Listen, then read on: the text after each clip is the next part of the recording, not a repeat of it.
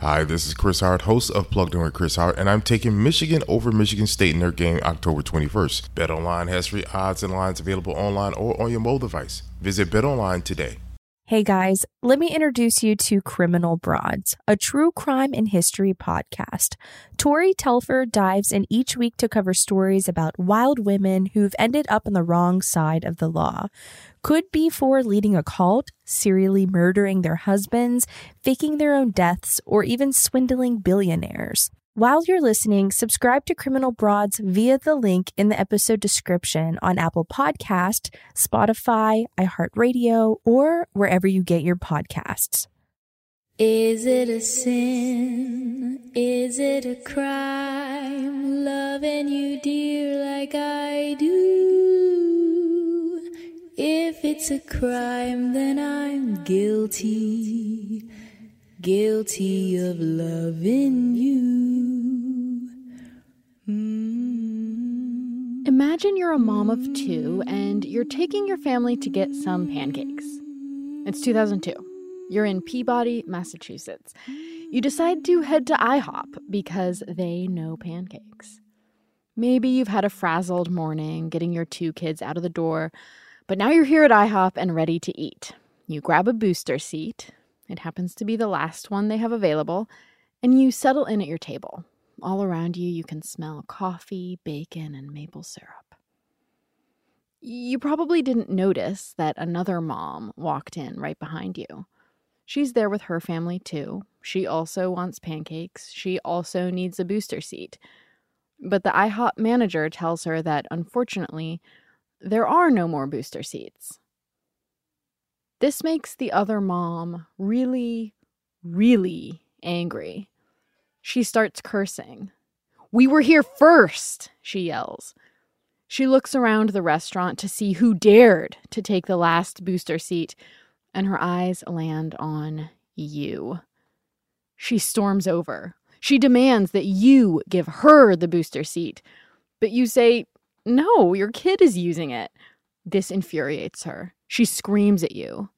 The manager comes over to calm her down, but she keeps screaming. "I am Dr. Amy Bishop," she roars. The manager tells her to leave, and that's when she does it. She winds up her fist, and she punches you in the side of the head. Later, she gets 2 misdemeanor charges: disorderly conduct and assault. She starts telling everyone she knows that you were the problem, that you confronted her. The charges against her are dismissed. After all, she's Dr. Amy Bishop. You return to your normal life with your 2 children. You have no idea how dangerous that woman really is. In the bizarre saga of Dr. Amy Bishop, the IHOP incident is fairly minor, but it's also weirdly significant. It's like a miniature version of her most horrible crime. It's like a dollhouse room. Everything is there in place. It's just smaller than it is in real life. Amy Bishop was incredibly entitled. She had a temper that would explode into violence at the slightest provocation. She was the sort of person who would scream at her local ice cream truck driver so many times that eventually he just stopped coming down her street. At IHOP, her violence showed, but it was just the tip of the iceberg. Since the IHOP charges against her were dismissed, Amy Bishop had a squeaky clean record when she applied for a new job about 1 year after the pancake incident. In 2003, she got a tenure-track job as a biology professor at the University of Alabama in Huntsville. The university was impressed by her resume. She had a PhD from Harvard.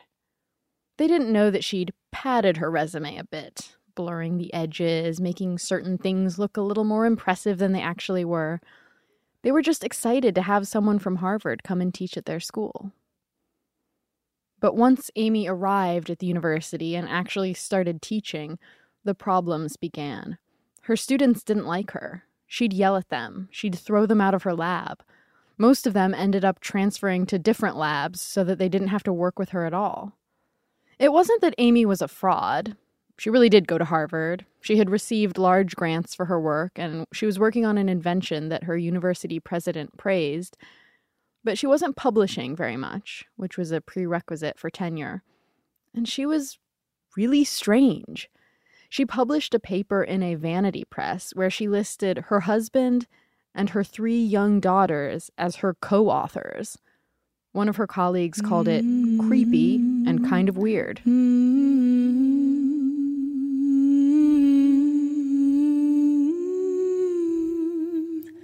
Hi, I'm Tori Telfer, and that was a clip from my podcast, Criminal Broads. It's stories every week of criminal women on the wrong side of the law, and sometimes women on the right side of the law.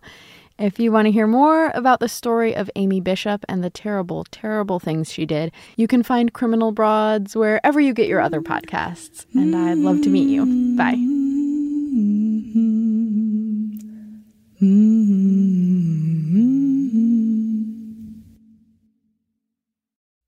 In the 1970s, John Todd burst onto the evangelical scene with a shocking tale. He claimed to be a former witch, involved in a then unheard-of secret organization called the Illuminati, and urged Christians to prepare for a violent world takeover. First of all, the number one weapon in everybody's home should be a 12-gauge pump shotgun. Hear the amazing story of one of the originators of the modern-day conspiracy theory. From Magnificent Noise and Sony Music Entertainment, this is Cover Up, the Conspiracy Tapes.